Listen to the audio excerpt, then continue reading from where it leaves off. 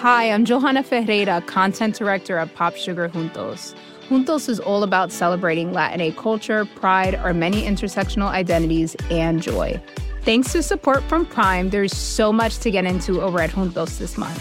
From conversations with the Latinx minds behind our favorite new movies and resurrected TV shows, to thoughtful celebrity commentary and exclusive interviews with some of the biggest Latin music artists today. And it doesn't stop there. Get more of the music, movies, and shopping you love on Prime. Whatever you're into, it's on Prime. Visit Amazon.com/Prime to get more of whatever you're into, from streaming to shopping. And get all of our latest coverage at popsugar.com/juntos. Con amor, Johanna. This episode is brought to you by State Farm.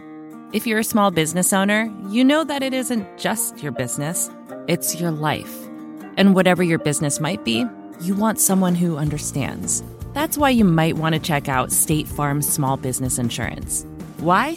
Because State Farm agents are small business owners too, living and working in your community. That means they know what it takes to help you personalize your policies for your small business needs. Like a good neighbor, State Farm is there. Talk to your local agent today. Do we need a new conception of work? I'm Sean Illing, and I'm your host for Vox Conversations.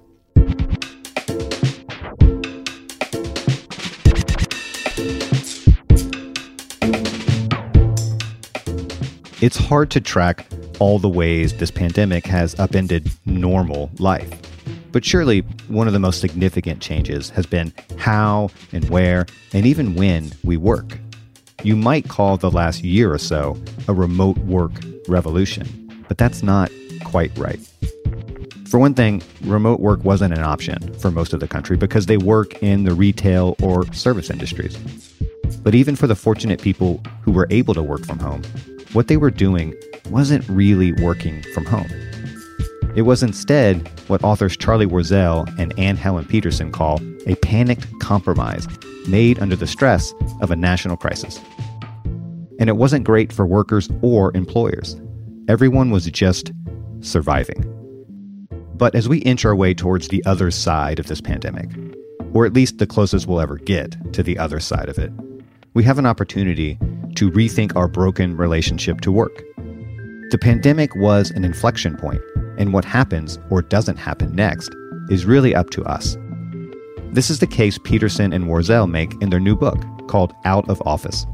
And it's the best thing I've read so far on this topic because it's not fundamentally about remote work.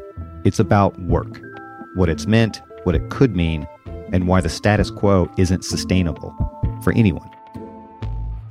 In this episode, part of a Vox series on the future of work, I talked to Anne and Charlie about the world they hope we build, a world in which our jobs don't trump everything else in our lives, where we think differently about our own labor and the ways we advocate for others, and where, in their words, we don't work from home because work is what matters most. We work from home to free ourselves, to focus on what actually does. Anne Helen Petersen and Charlie Warzel, welcome to the show. Thank you for having me. Us. Thank you so much for having us. Well, you two used to be my favorite Montana power couple, but I just learned that you've since departed to the West Coast, so we're going to adjust. Well, you make that sound like we moved to Seattle, which we live in an even more rural place now. We live on an island with less than 1,000 people. There's only a ferry to get you from one place to the other. So it's not as big of a change as one might think. Okay, but you two did live and work in New York City for a while, something like a decade. And then you packed up and you moved to Montana. I'm not sure how many years ago, but a little bit ahead of the curve on some of the remote working stuff. And you worked there, I guess, for however long you did until you moved again recently. How did that move, the decision to leave NY and hightail it to Montana come about? And how has that worked out for you two? Yeah, so we moved in 2017. The reason why, so Annie's originally from Idaho, and this was right after Trump's inauguration and that first sort of couple months of the Trump presidency and the aftermath of the 2016 election, and newsrooms had this idea that we're really out of touch, right? Like we kind of like blew the 2016 election thing, and like we should probably not have people only located in like 3 different cities in the United States. And we kind of took advantage of that. Annie was writing a lot of pieces, a lot of features about places in the Mountain West, and we kind of really used that insecurity that a lot of newsrooms had to say like, hey, what if we just kind of relocated and had some people in a different part of the country, different lived experiences. But, I think at least for me, it was kind of an adventure, and I was getting a little tired in New York City and wanted something new. And so we did it. And I don't think either of us really thought about it in terms of like, this is going to be an experiment in working remotely. But for me, I'd never worked remotely, and it was honestly a disaster for the first 2 months, like an unmitigated disaster for me as a person. Well, Anne, I always thought of you, even before we spoke, as just an incredibly prolific, right? I don't know how you produce as much content as you produce, but I'm guessing that maybe the transition to remote work was a little more seamless for you. You just kind of kept your head down and did what you always did, which is just write. Well, the problem is that I trained myself to work all the time when I was an academic, and academics just have this understanding of when work should take place, which is everywhere and anywhere and all the time. And so when I transferred into journalism, I just poured it along those habits, which are bad habits, to be clear, and habits that I have spent the last 5 years trying to unlearn. So for me, it was not a big transition because I had been an academic for so long. I actually really enjoyed being able to have more control over my time, which I had lost when at BuzzFeed, there was at the time a little bit of a premium on you should be in the office. You should be showing your face in the office from, New York hours of 10 to 6 p.m. And that was frustrating to me because I was like, well, I write just as well at home. Why do I need to come into the office every day for just showing face? But as Charlie pointed out, having flexible work facilitated some of my worst habits. And when we moved to Montana, instead of reveling in the amazing outdoors and hiking trails right out our front door, all the things that we thought that we would have more opportunity to experience, we just worked all the time. Yeah, there was a real I felt oh wow, this is such a privilege. I get to live in an interesting place, in this beautiful place, and my company's letting me do it. This is clearly not standard. This is a perk that's being granted to me. I need to work extremely hard to justify the perk and show that I've earned it and can be trusted with it. And by doing so, erased all of the benefits of said perk. And, it was just it was totally self-defeating for that first couple months. That's probably a good segue into this book that you two have written together. And, let's just start here. I mean, how would you, both of you, describe what's happening right now with our whole relationship to work? I mean, is this actually a revolution or just a transitory shakeup to the status quo because of a, once in a generation pandemic? Wow. I mean, great question. The one thing we've been telling people about our book and about remote work or flexible work, it's much less about where we're working and much more about how we're working. So I think that the paradigm shifts that have accompanied the pandemic have offered this opportunity to reconsider a lot of the practices that have been considered the status quo. Something like being able to work remotely. So many companies could not conceive of a way that the work that they do could be done by people not in the office until they were forced to do it. And so instead of thinking of this as how do we figure out how to Zoom better? I don't know. The very surface level things are less interesting to me than the opportunity for companies and organizations to look at their entire way of thinking about work. And for us as employees to think about the way that we work and to come up with better solutions in terms of how we conceive of the placement of work in our lives.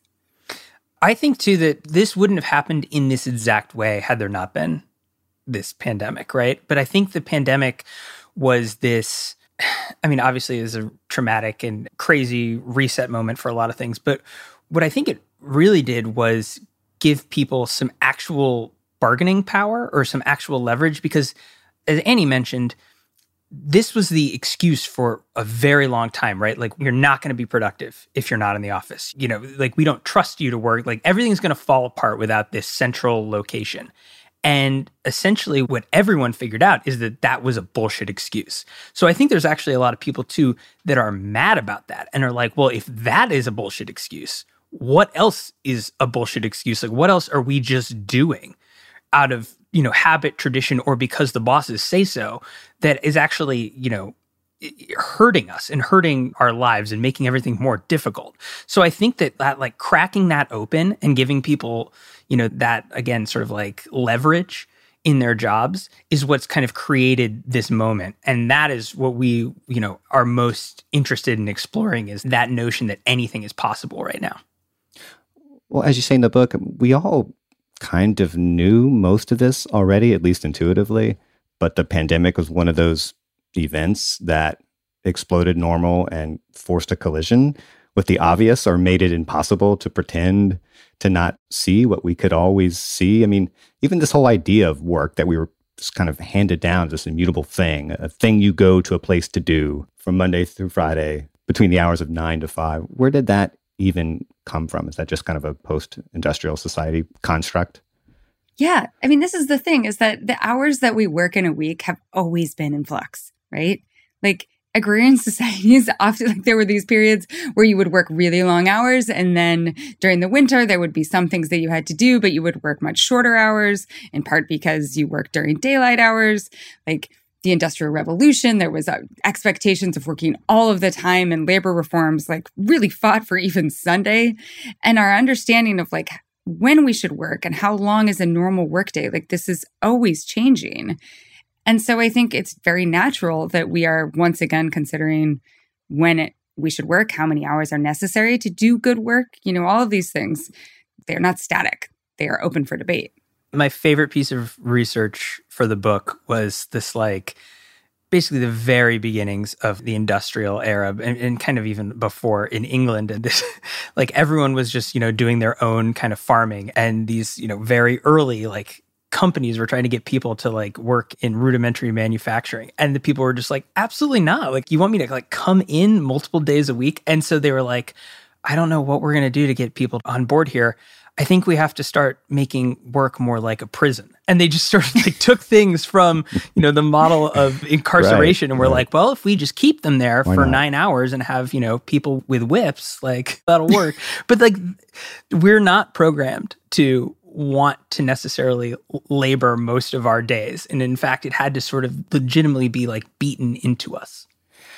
Maybe there's not a good answer to this. And I'm not sure if I'm an outlier here, but I never found the office, any office, all that useful. I never got as much done there. I always found it more distracting than anything else. And you say in the book that offices have always elevated the feeling of productivity over being productive. And the thing I kept asking myself was, how is something so obvious now seem to many like a revelation? I mean, there are so many corporations that have been paying so many people for so long to find new ways to squeeze more productivity out of workers. How in the hell did companies not see this years ago and pivot? Why did it take a freaking pandemic for us to get here? Oh, I think it's all about power. Because I think even the people who are trying to squeeze those hours of productivity out of workers, they still have egos. And the way that managers and executives understand working and understand like the mechanism or the visibility of work is by being in an office, right? By doing those sorts of chit-chatting in the hallway, like all of the stuff that people are like, it's an essential part of the office. And it's like, no, this is an essential part of how this layer of management has come to understand how work works. And so I think even if you give executives all of the data about the increased productivity and what cutting office space from your bottom line would do in terms of profits, they're still like, but how would I know that my workers are working? Which is another way of saying, how will my workers know that I am the boss? Yeah, that I'm watching. Yes. Yeah. Well, you both did a ton of reporting for this. I'm curious. You talked to a lot of workers. You talked to people on the employer side. What did you hear most from workers about this last year or two? They drained, confused, excited about the potential of what's happening, or what? I mean, it's difficult. Something we tried to lay out in the very beginning of the book, and both of us have written about this sort of separately in our newsletters. I wrote about it for the Times at one point before we'd even conceived of the book, is this idea that like the pandemic remote work is being conflated a lot with just remote work in general and flexible work in general. And that is what we've been through for the last 18 months, but especially during 2020 and sort of pre-vaccine. That's not really remote work, right? That's like laboring in confinement under duress, or some people have said it's, you're basically living at work. You're like homeschooling your children, you're hiding from a deadly virus.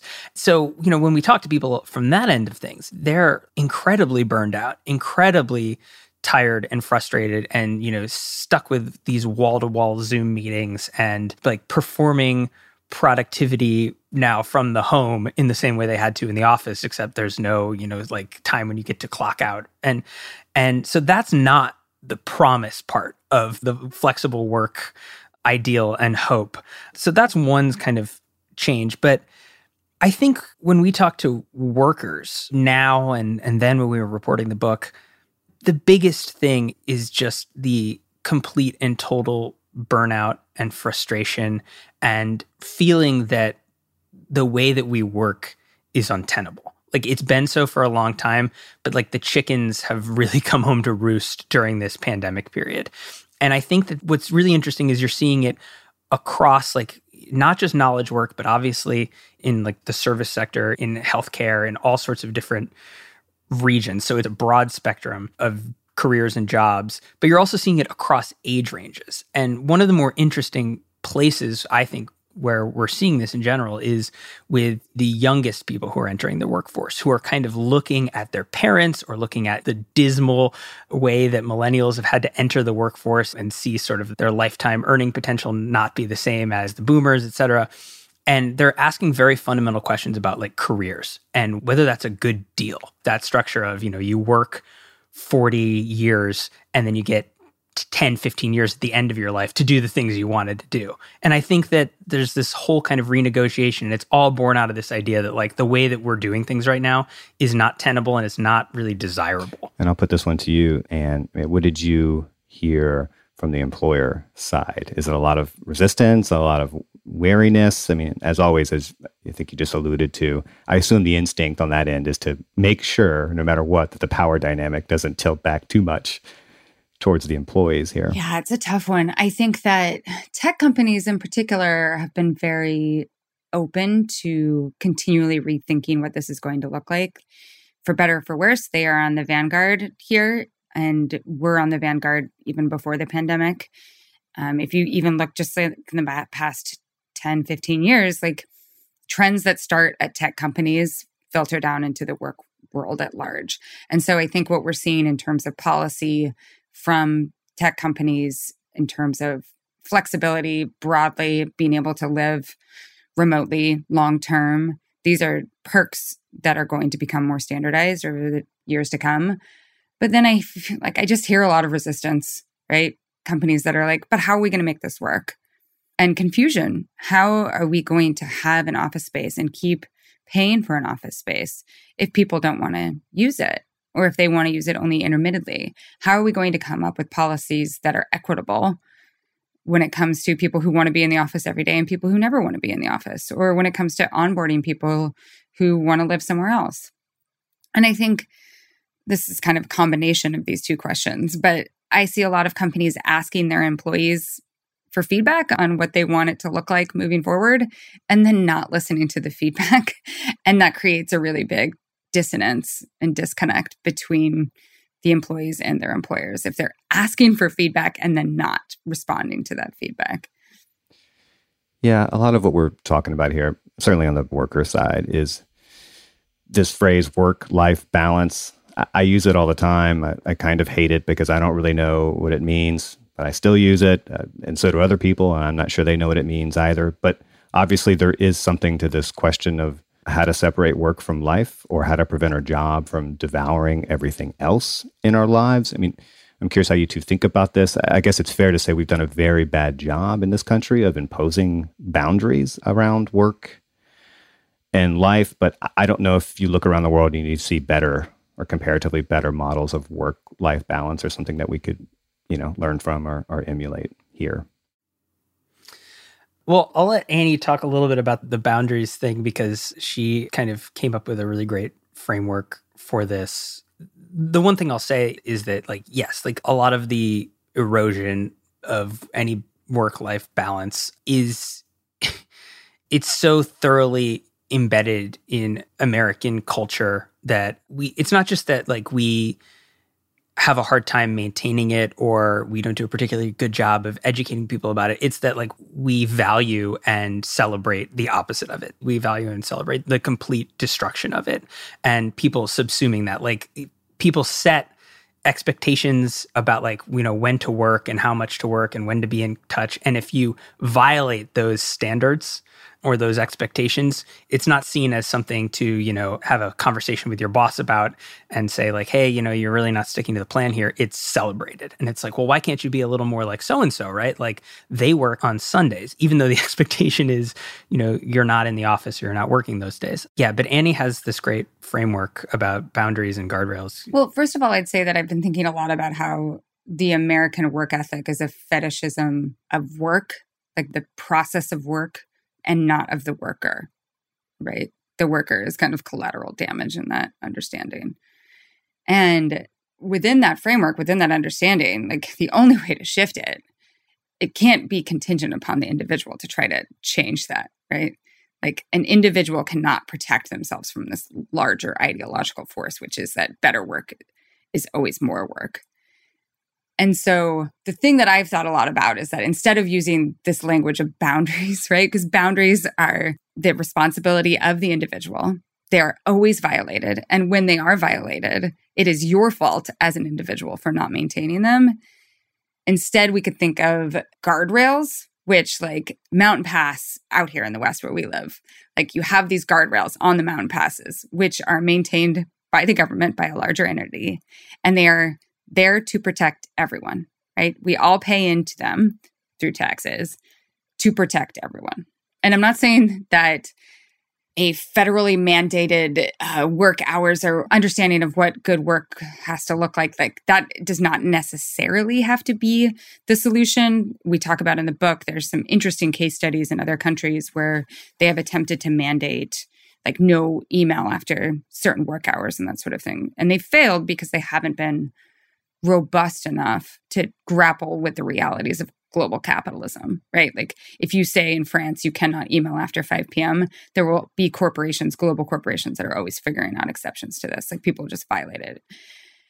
So at least for the time being, until labor legislation catches up to the current reality of work, which I think is a major and important goal moving forward, companies, if they do say that they want to value work-life balance or say that they want their workers to not burn out, right, to be sustainable, they have to maintain standards of what good work looks like, these guardrails. And so that looks like in our company, we do not correspond after 8 p.m.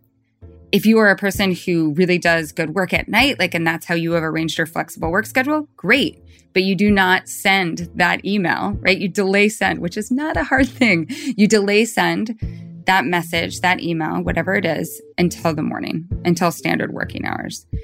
And most importantly, if you violate that standard, that guardrail, it becomes something that is actually a problem, not a low-key way to garner praise.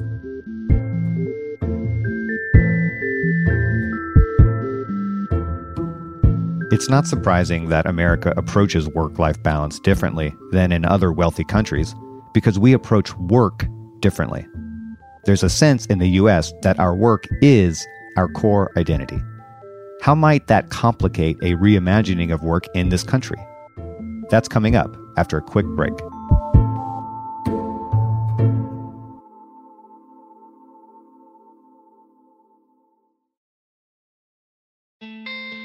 Support for The Gray Area comes from Shopify. Imagine an action movie where the hero has to sell 1,000 Barbra Streisand t-shirts in 72 hours to save a major American city. Save the city from what, exactly? That's for audiences to decide. But how would they do it? They'd use Shopify. Shopify is the global commerce platform flexible enough to help your business sell at every stage of growth. Whether you're the main character in a tentpole action movie or the real-life CEO of a multinational company. No matter what you're making, Shopify can help you sell it.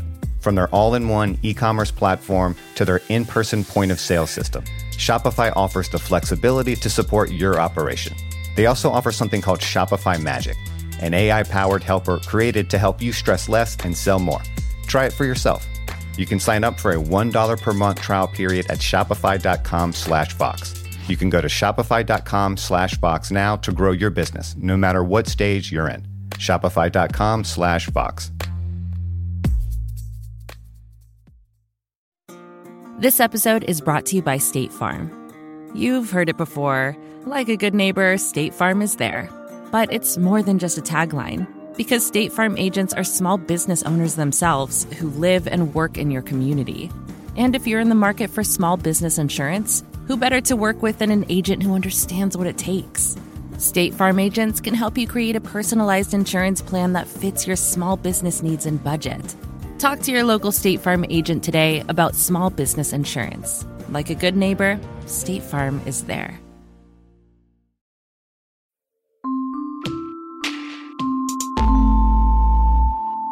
We do have a vision of work in this country as the primary source of identity and status. And as you put in the book, the primary organizing factor in our lives. And you argue that we have to overturn that. But what does work look like, or what does work mean once it's been decentered in the way you two think it should be? So there's this really interesting company. It's called Gumroad. And it's a platform for creators, essentially. It's a software platform thing. And they went through this whole reorganization and had to change the way that their company works. And now they don't have any employees except for the founder. Everyone's a contractor. And what's very fascinating is the ethos of the company is like, you don't owe us anything but the work. You come in and you do this thing, like, we are not going to be friends. We're not going to talk. It's extremely transactional, like in a way that's almost like kind of cold and, in that kind of like calculated tech way. And it's not like, I'm not saying this is a sustainable model for pretty much anyone or the way the company should be run. But what's so refreshing about it is this idea of being transactional with your company. Like, you do a job for us. We give you money or some kinds of benefits, and we get, the labor that we paid for in return. There's not going to be any of this like extraneous kind of guilt or commitment or whatever. And I think that it's too extreme, but there's something about the transactional nature of that is really refreshing and very helpful. And I think far less toxic than the we are a family ethos, right? Because families, as we all know, have their own problems and have their own toxic, relationships that develop, and again, things like guilt. And I think that the way that we work has sort of adapted and had a lot of that kind of stuff glommed onto it. And so I think that a decentered working relationship is not completely cold, and there can be some personal relationship qualities to it.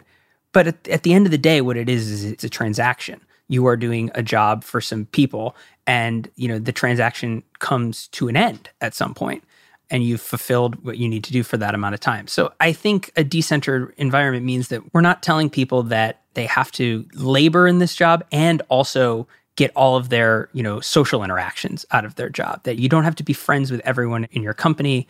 And it really demarcates your life outside of work from your life inside it. And that allows you then, once you have sort of more of a clear boundary and clear expectations, you can devote more time to what's outside of it. And you can have a clearer sense of who you are, what you value when you're not this person. Well, and I'll just say too that like the greatest trick that offices ever pulled was convincing office workers that they're not workers, right? That they aren't labor.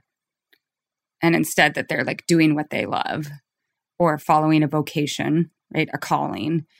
And thus that exploitation is not something to be worried about, right? Or to fight back against or to understand as unacceptable.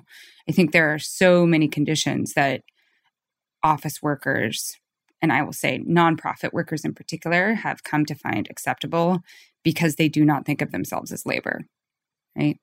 And one hope that I like moving forward is that I think office workers should think of ourselves as labor, right? We should think of ourselves in solidarity with so many other types of labor as well, because it's good for other laborers who don't have the privileges of remote work or of, being able to labor at the same salaries, but it's also good for preventing our own exploitation.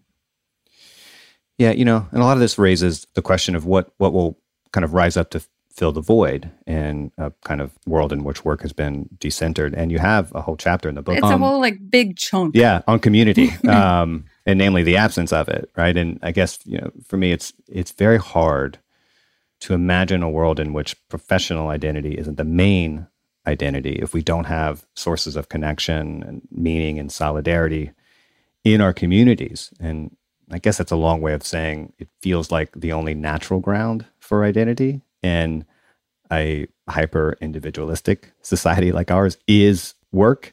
And I don't know how to change that. And I don't know if it's changeable.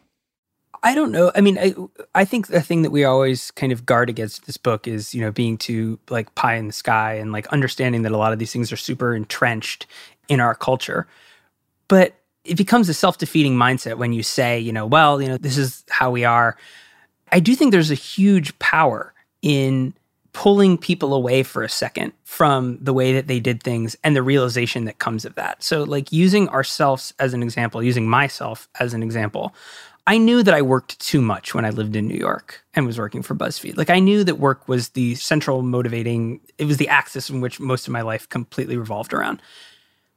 But when we left and moved to Montana, a month or two in, it became incredibly clear to me just how dominating that was. The fact that I had actually pushed a lot of my relationships out to make room for my work relationships and then extending those after hours.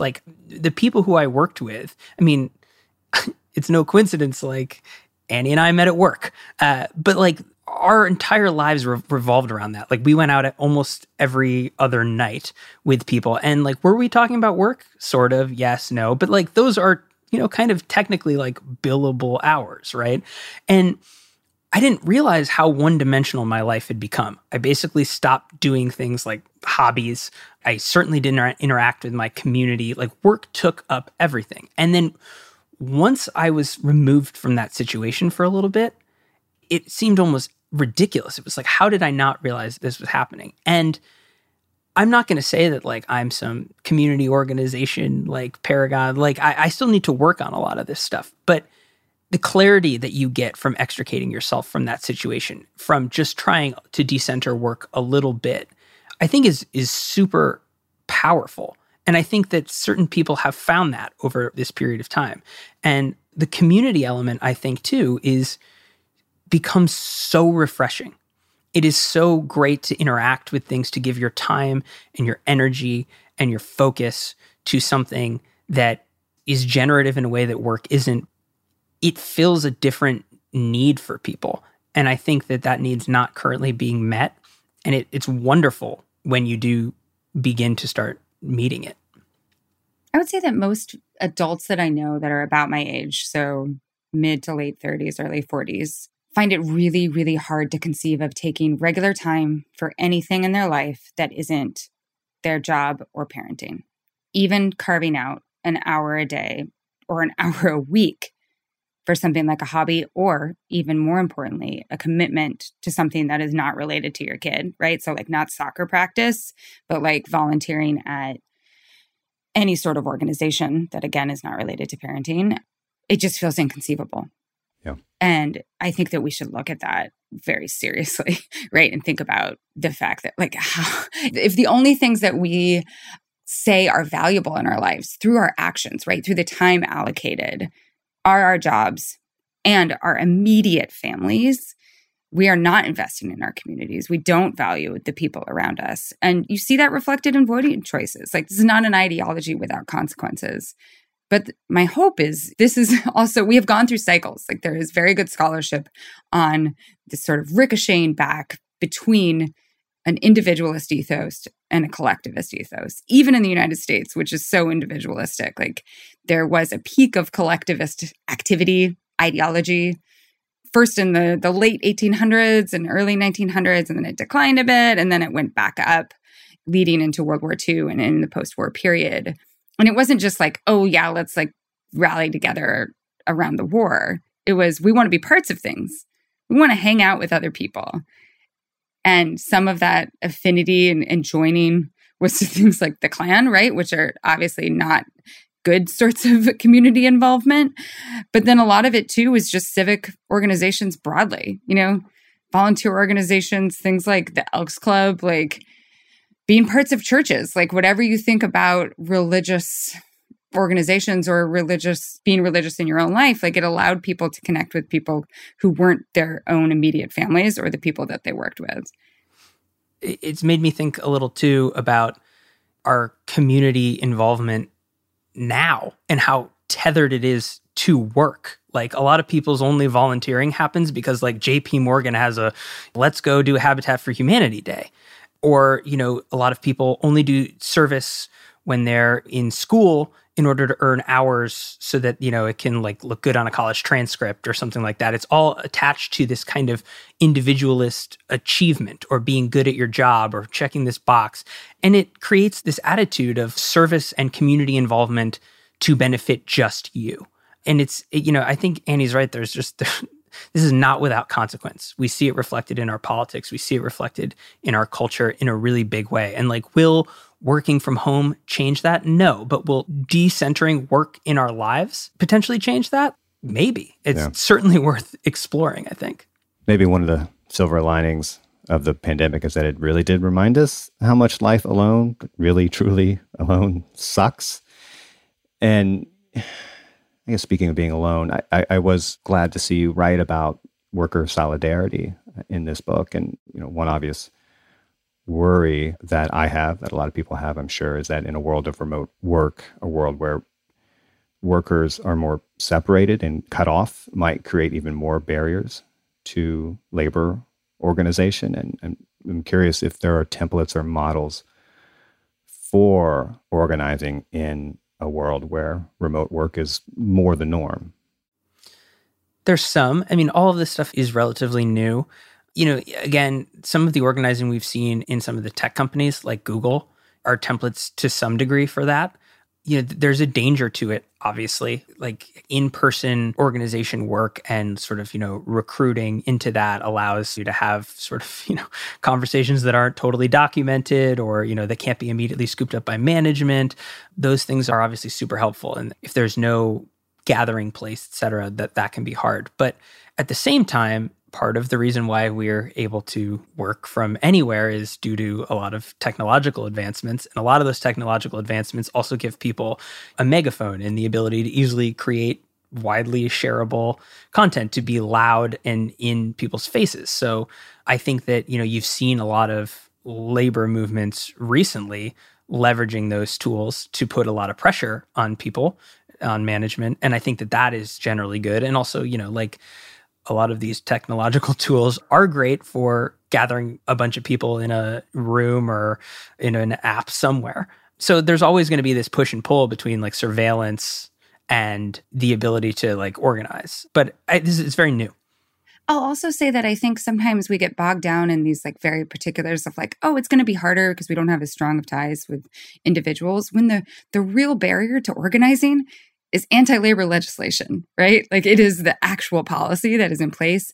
And more importantly, something that you hear labor advocates talk about a lot, the current labor laws have not been updated in any meaningful way to address the fissuring of the economy, like the way that most people work today, the way that work seeps into corners of our lives, but also just like the freelancification of work as well.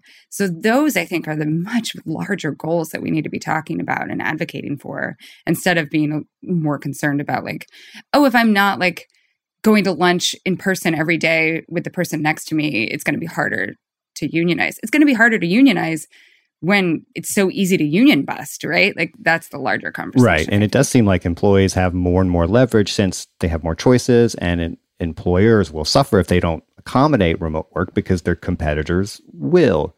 But is that really true, though? Does the labor force have the kind of leverage it at least appears to have? I worry a little bit about inertia, but I also don't know how long that can last if resisting it is just such obviously bad business.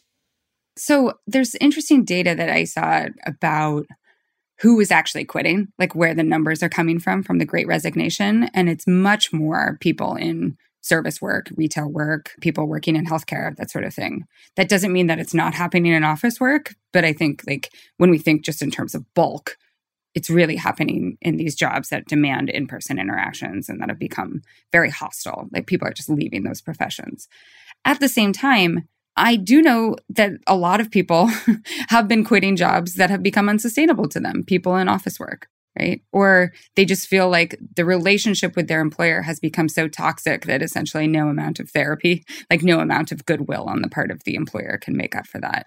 And you see that, I think, in the fact that like for a lot of people, it's a good market, right, to get a new job.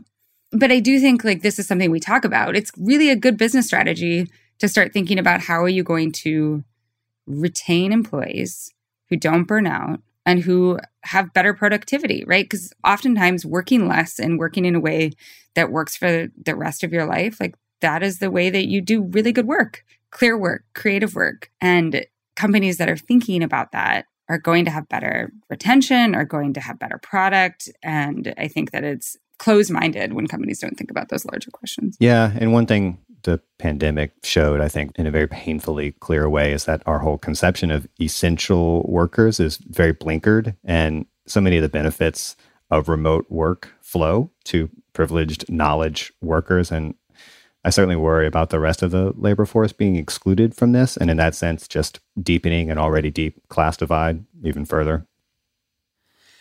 Yeah. I mean, I think that like, it's not even equitable in knowledge work. There's going to be a number of people who, have a lot of labor capital because they're, highly sought after developers and they can shop around at every different tech company for the absolute, not best even salary, but best perk and just squeeze everything out of it that they want and need and get to work remotely that way. And then there's going to be more clerical knowledge workers at small companies that reluctantly offer remote work as a perk, and then they get employee monitoring software that, tracks their every click, and their lives become, like they're chained to their computers all day and can't leave. So, I mean, it's not even going to be equitable there. I think it's certainly a problem in that way. And it's kind of why we wanted to do some of the focus on the community element of this, because it's like, if you do get that privilege of flexibility, like what are some ways that it can be used to better your community, to sort of reflect some of that back a little bit? And I think as we've seen and as we kind of believe, it creates some of that solidarity between workers when you're out and you're spending that time in the community and you're giving more of yourself back because you don't see yourself as, just a knowledge worker. You have sort of more of a three-dimensional view of your life. I mean, I think about a lot of the things that I've actually written for Vox in terms of like, oh, why is the childcare system so broken? Or why is elder care so broken? And why have we not had the might, right, the collective will to change these fundamentally broken systems? And one of the answers that I get from people who work in these spaces is that the people who work in these spaces are so exhausted by the time that they're done with them, right? By the time that their kids age into like a later age, or by the time that their parents die, that there's nothing left to advocate, right? And there's certainly no energy to advocate while they're actually doing the work. And so I think about this in terms of people who work all the time, right? Or they work all the time and then squeeze in some parenting and they feel like there is nothing left of themselves. There is very little will to advocate for others when that is the case. I think Anne and I talked about this in our conversation that we did about burnout culture. And I think it's safe to say that all three of us here are, how should I put this, critics of capitalism, or critics of a certain species of capitalism, maybe to be more precise, and the way of life it promotes. And in this book, you write that the remote work revolution, if that's the right word exactly, can't fix the rot at the core of modern capitalism? And you may have answered this already, but I'll ask anyway. What is the rot here that you have in mind, and why can't this shift that we're undergoing fix it? This is probably Annie. Well, I mean, the rot at the core of capitalism is the always growth all the time mindset, right? That it's not okay to have a sustainable business model, that you always have to be accelerating, right? You always have to have more growth. Like the other day, someone was asking me about the decline of Peloton, right? They're like, the stock price just plummeted because their growth has gone down. And I'm like, there's still plenty of people buying Pelotons, right? It's just not at the same clip as it was during the pandemic when people couldn't go to gyms. And somehow that becomes framed as, especially within like stock market discourse, as failure, right? As decline. Instead of, sustainable business model, right? And I don't know how to deprogram us from that thinking, that we always have to be accelerating in that capacity. And it becomes more than just like an economic framework. It becomes like a value model, right? Like I look in, I guess, my day job, I write about all like the bad internet. And when you look at a company like Facebook and the idea of growth at all costs being a universal good, connecting as many people as possible, there's no plan for it, right? The plan is number goes up. The plan is, hockey stick graph. The plan isn't like logistical. Like, what do we do when we get those, 800 million users in India? The value of growth, the fact that you did it, is the thing that becomes valuable. And I think like the most interesting thing to me and telling thing is Facebook has been through the absolute worst PR cycle of its life over the past, like demonstrable proof from inside the company of ways in which the platform is harming people across the world and causing, in some places, like civilizational collapse kind of stuff. And then Facebook announced like, hey, we're expanding into the metaverse. We're going to try to, basically colonize a new branch of the internet, and the stock price goes up because like that's what the value is. The value has nothing to do with morality or anything like that, or sustainability, or whether or not this is the thing that brings people any modicum of joy or, social utility or good. It's legitimately like, how far do your tentacles reach across the globe, and at what pressure do they squeeze?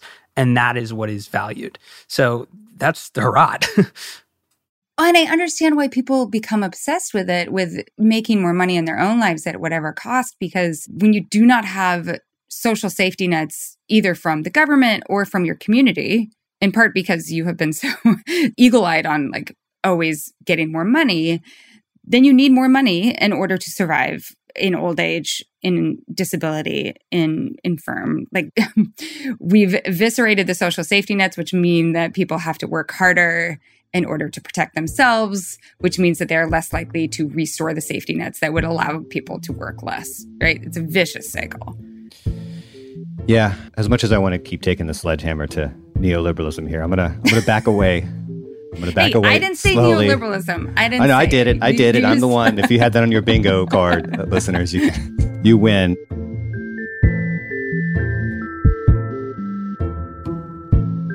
For a lot of us, the most immediate impacts of remote work aren't the society-wide labor market issues. Instead, it's how working from home affects our family and our personal lives. After one last short break, I'll ask Anne and Charlie how they felt these effects in their home.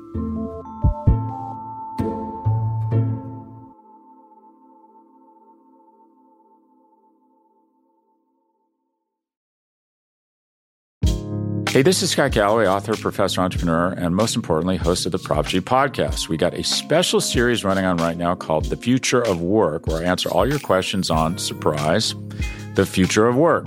Questions including, what are we missing when we work remotely? Or how do we handle work-life balance when a major opportunity comes knocking? From the provocative to the technical, we're offering insights you won't want to miss. So tune in to The Future of Work, a Prop G Pod special sponsored by Canva. You can find it on the Prop G Pod wherever you get your podcasts.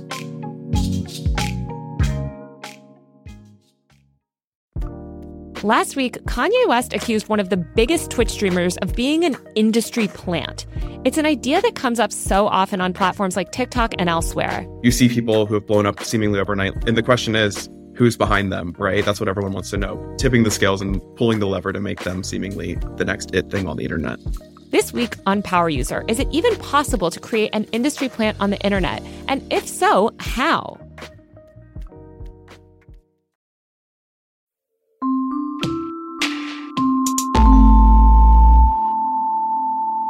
I did want to ask a completely different question, which kind of gets at this whole conversation at a very different level. But I think it's an important level and something that, you know, will be a part of this conversation moving forward. And that is the impact of remote working on our personal lives, particularly our relationships, right? I mean, it's a big shift to, you know, our everyday life in the home. And like you two, my partner and I have both been working from home for a few years now. And it's been great in some ways and very challenging in other ways. We have driven each other nuts on occasion.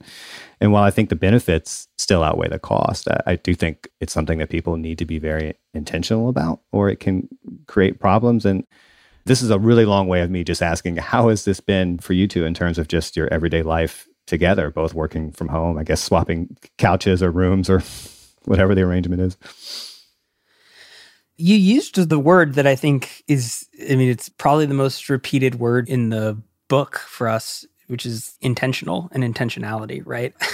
It's very easy when writing a book like this to get sucked into like self-help territory or like prescriptive stuff. Like, here are the 5 ways to make remote work, you know? And it's like, that's not right. Because I think people always want like this silver bullet, right? Or this idea that like you work from home now and everything's great. It's like, no, it's really hard. You have to be incredibly intentional. Like, I figure out how to balance my day and then 2 weeks later forget how to do it again and have to, you know, go back to square one. And that's the same with work-life balance in general. Like, there are weeks when I get it right or days when I get it right, and there are days when I let it completely take over my life. And it's like, I should be the last person you listen to for advice on that. And I think it's the same with our relationship as two people who work from the same house. There are times when we, you know, really schedule and segment our days in the right way, and we're playing off each other's schedules and helping each other through that and splitting labor. And then there are times when I specifically let it take over my life, and a lot of labor falls to Annie, and it's not equitable at all, and we have to deal with that. I think that's like the general thing with this entire book. The 2 things I compare it to are therapy and working out. Which is like, there's no day when like your therapist tells you like, you're done, that's it, you figured out your mental health, see you later, do whatever you want, and it's going to be great. Or there's no day when you're like, hey, you're fit and you will continue to be that way for the rest of your life. It's like, it's constant maintenance, it's constant intentionality, and it's developing sustainable routines that work. And if you have to deal with, you know, another party, like someone you're working with in your house, it's like communication all the time and, you know, being honest and vulnerable. Yeah. And I'd also say that it's just really hard to unlearn that idea that like working more is better work. It's just really hard, especially with anyone, you know, this is kind of building on my previous work on burnout, anyone who has internalized the idea that their value is really tied to their work, and also that the only way to survive or find stability is to work all the time.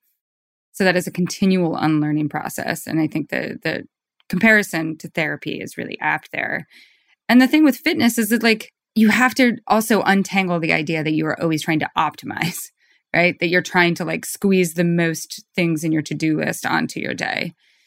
Like, the most helpful thing for flexible work is figuring out times of day when you are doing nothing, right? How do you, if you are working flexibly, if you are working from home, how do you ensure that you actually have a lunch hour? For some people, this is very straightforward because their brains aren't broken. And for some people, this is incredibly difficult to learn how to do that. And I struggle with it all the time. It is constant work, but it is better, right? It is just better.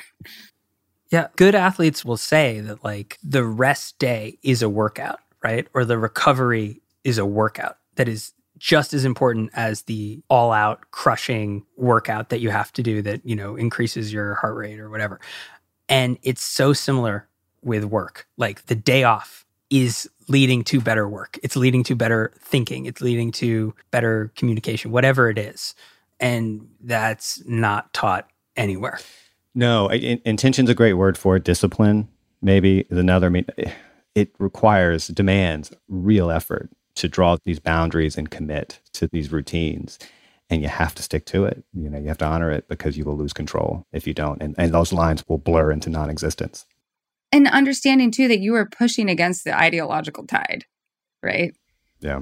Even sometimes like when we've talked to our parents, remember a couple months ago, like Charlie was talking about taking some time, and his parents were kind of like, oh, well, isn't that not great for your work? Shouldn't you be dedicating a little bit more time to work right now? Even parents who really authentically want the best for us also have internalized this work ethic that passed down to us in different ways. But so it's a lot to unlearn. I would say, because of our sort of like being ambassadors for remote work and such, that sometimes I don't want to be working from home. Like, Annie and I have different personalities, and mine is just naturally a little bit more extroverted. And there are times when I get lonely or bored, or actually really find having a conversation with someone face-to-face is generative. I'm not saying that there's some like water cooler magic and that's like why I'm good at my job, right? Like, I think that that's super overblown. But I also think that like there is a kind of stimulation that you can get there, or like a value. Anytime I have worked for a company and not on my own and been working remotely, I try to make an effort to go to like the headquarters, quarterly or something like that. Because for me personally, it's a way that I feel connected, feel generative, feel assured that I'm doing a good job. And so I would say that like, I think it's okay if you find yourself working from home and it's not a silver bullet. It's not, solving every problem for you, or you feel like you need something more sometimes. Like, that's okay, because everyone works differently. And that, I think, is a big point of all of this, which is just like we created a way of doing things that is basically arbitrary, but we treat it like it's been handed down from the mountain on these stone tablets. And we can rethink all of that and build things that work for different people, because everyone is different. Yeah, I think that's a nice segue to the last thing I wanted to ask. And there's a quote in the book, and I have it here. It's by Scott Berkun, and he wrote, "Books about the future of work make the same mistake. They fail to look back at the history of work, or more precisely, the history of books about the future of work and how wrong they were." As soon as I read that, I knew I wanted to ask you two, when we look back at this period of work, a period pregnant with all this potential for change, what's the biggest thing you think we might have overlooked or underestimated? The dark one is that we underestimated the authority of companies and bosses who just put their foot down and say, like, no, sorry, I know you like that, but this isn't a democracy. This is a dictatorship. Come back to the office. And that's that. Like, I think that's the dark way that could go.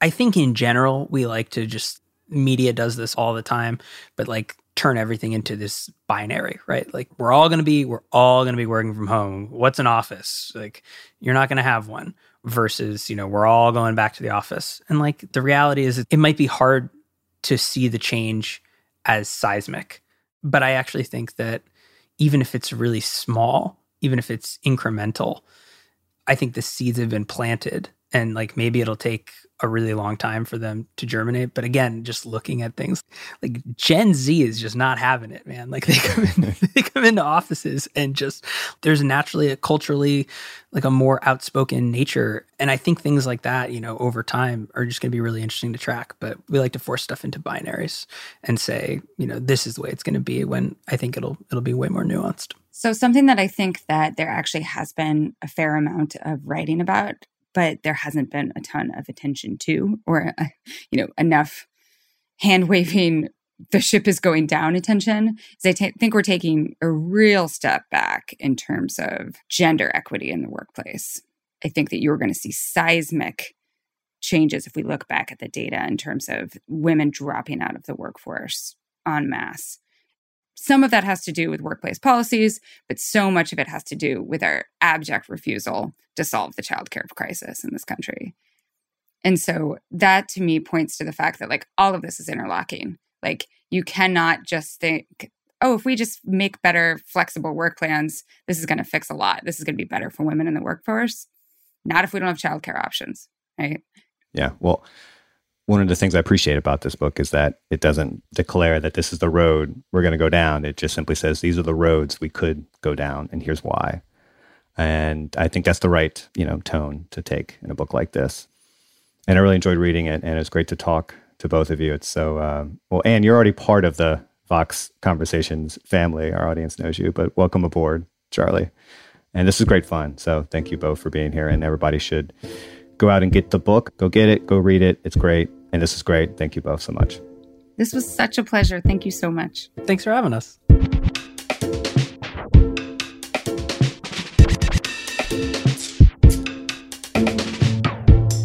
You can hear more of Vox's Future of Work series in episodes of Today Explained, The Weeds, and Recode Daily, wherever you get your podcast. Vox Conversations is produced by Eric Janikis. Our editor is Amy Drostovska. Paul Robert Mounsey mixed and mastered this episode. Our theme music was dreamed up by the mysterious Breakmaster Cylinder, and Amber Hall is the Deputy Editorial Director of Vox Talk. And thanks to Victoria Dominguez, the Vox Audio Fellow, for her help on this episode. If you like the show, let us know. Room for improvement? We want to hear that too. We're curious to know what you think, what you want more of, and what we could improve. And if you have ideas for future guests or topics, send us your thoughts at voxconversations@vox.com. And hey, if you did like this episode, share it with your friends, and please rate and review.